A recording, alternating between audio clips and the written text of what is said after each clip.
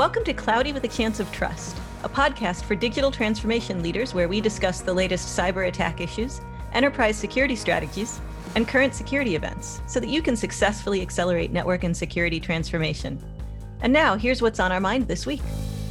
Hey there. Welcome back to another episode of Cloudy with a Chance of Trust with Lisa Lorenzen, my cohort, and Pam Kubiatowski. I'm so glad you all came back and joined us again. So we're going to actually take an interesting approach today. I'm going to be interviewing Lisa, and our topic today is firewalls and why are firewalls potentially the wrong way to do zero trust. As you can imagine, I have some opinions about this. Exactly. And what I'd like you to do is keep an open mind, because some of you may be going, I don't want to listen to this. We need firewalls. Just hear Lisa out. And by the end of this episode, you can decide, what do you think? Are firewalls the right or wrong way potentially to do zero trust? And spoiler, I'm not claiming we don't need firewalls. I'm claiming that applying them to this problem is maybe not the best use of them. And that's a great clarifier. So with that, Lisa, tell us, can you explain what the difference is between zero trust and a traditional firewall? Let's start there. Absolutely. The core concept of zero trust is really context-based, least privilege access. So it's the idea of using context to verify that a user is authorized to get to the resource they're requesting, and then connecting the user to the applications rather than connecting an endpoint to a network and trying to control what applications they can get to on the network. That should already start to give a hint as to the difference between a zero trust approach and a traditional firewall. If you think about the original purpose of a firewall, it was designed to be an isolation boundary between a trusted network and everything else. Firewalls kept threats out of networks by securing the network perimeter. And that was based on this castle and moat security model that relies on implicit trust. So everything inside the castle is trusted and everything outside the moat is untrusted.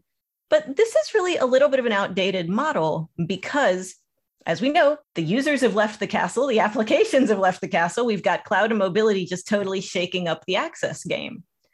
But the technology hasn't really evolved that much. Once a user is on the network inside the firewall, by default, they have all the access that a user on the network has. They can move laterally to any network assets, downstream devices, et cetera.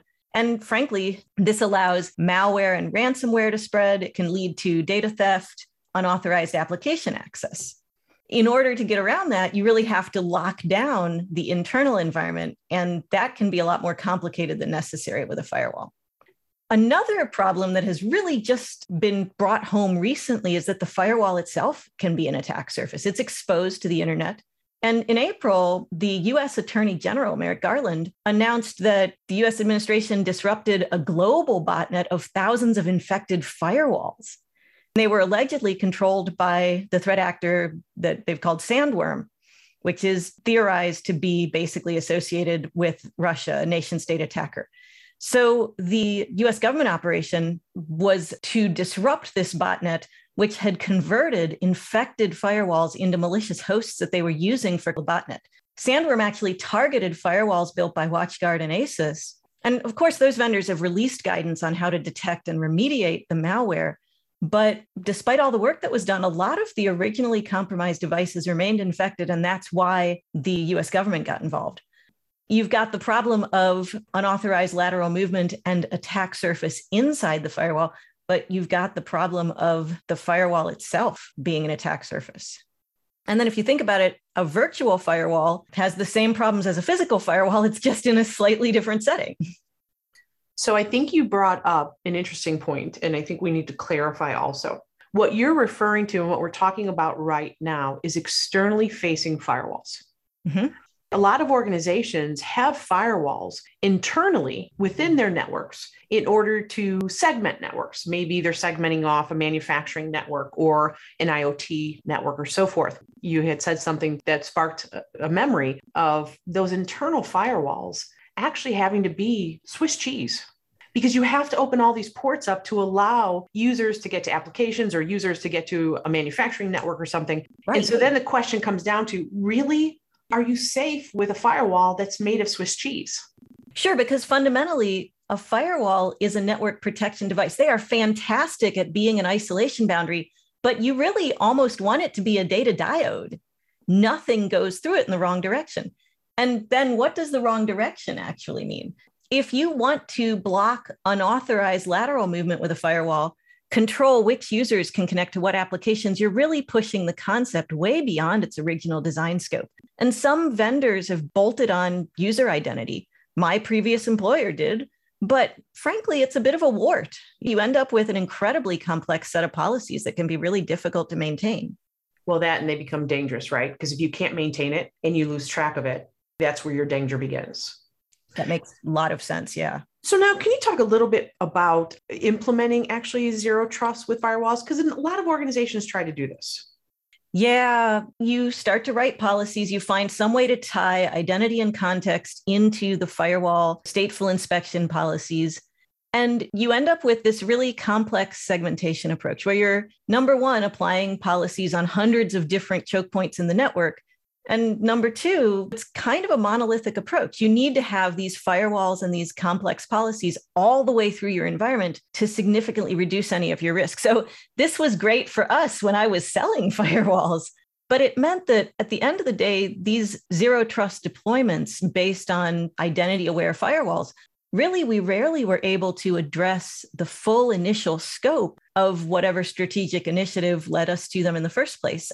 And there are other challenges too.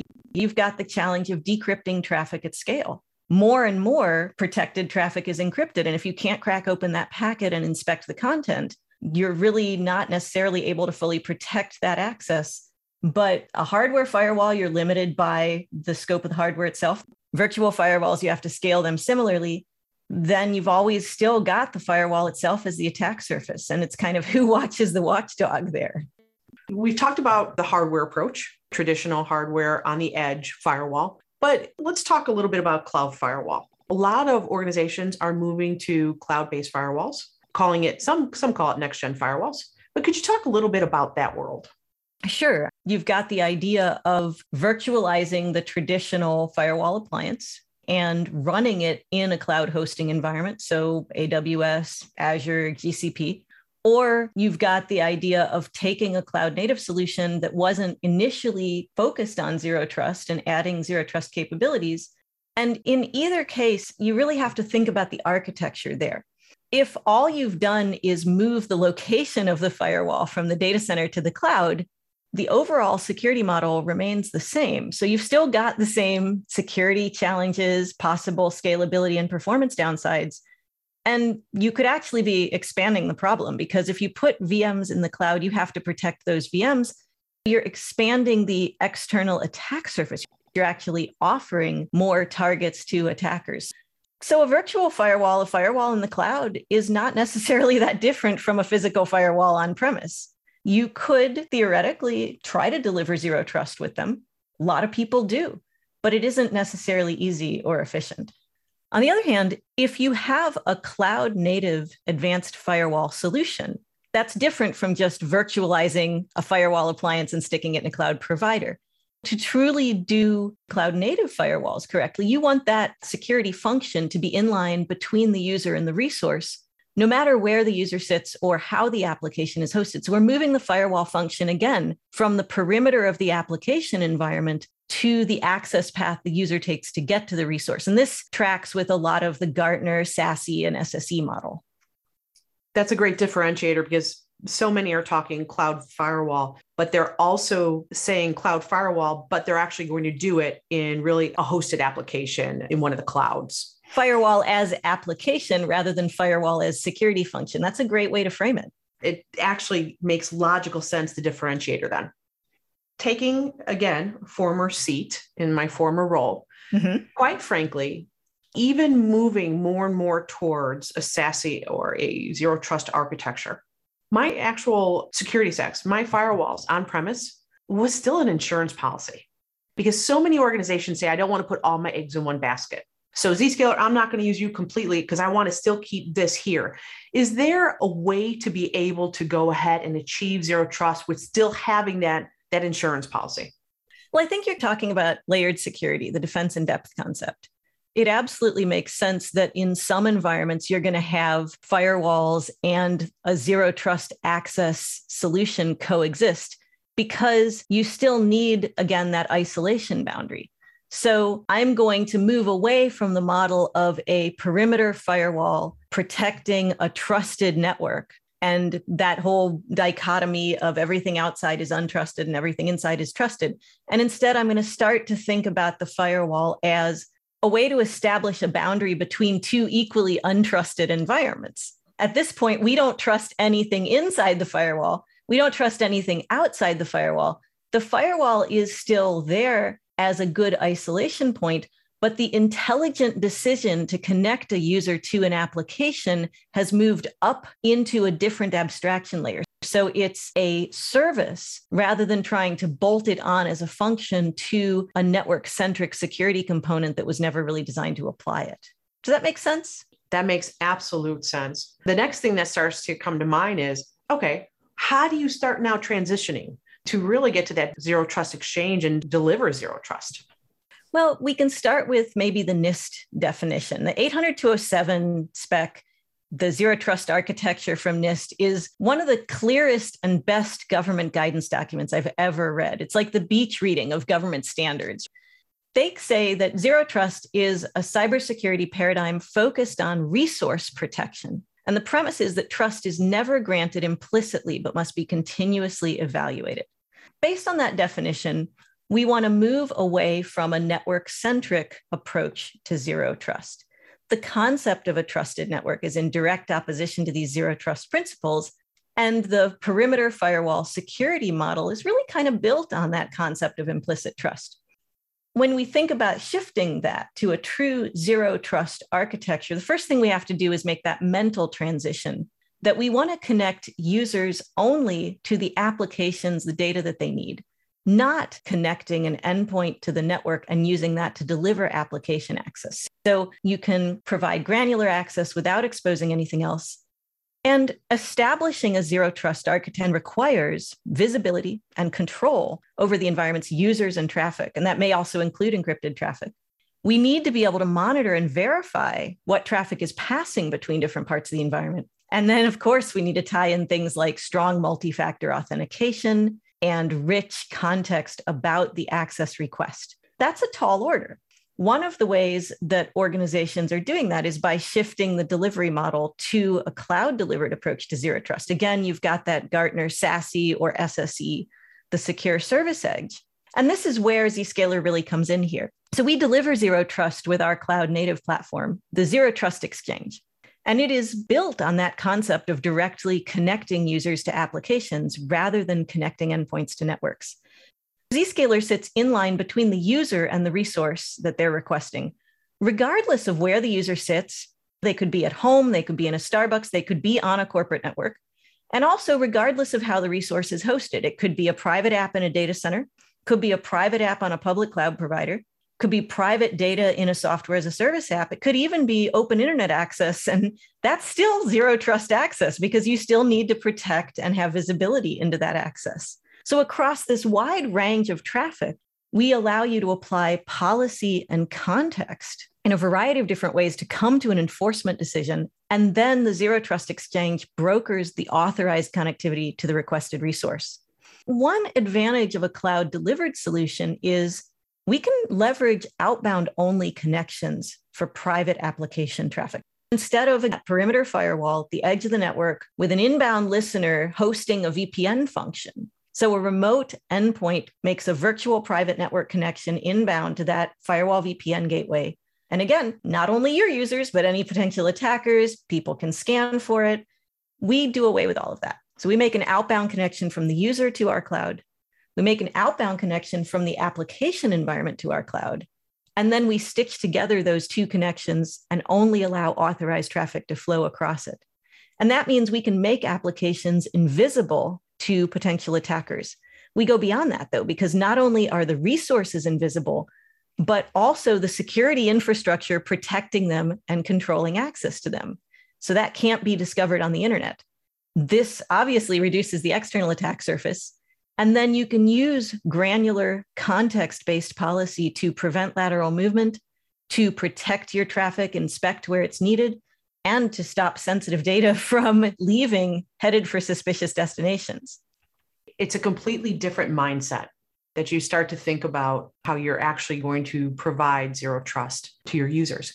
But I'm going to play devil's advocate out here because I think there are some listening out there that's saying, okay, sounds awesome. But if it was that easy, everyone would be doing it. And it sounds like, wow, I can't even wrap up my mind around what would it take, because it sounds like it's a big lift. What would it take to actually implement this? And how could I implement in a way where I'm not all in, like flipping a switch?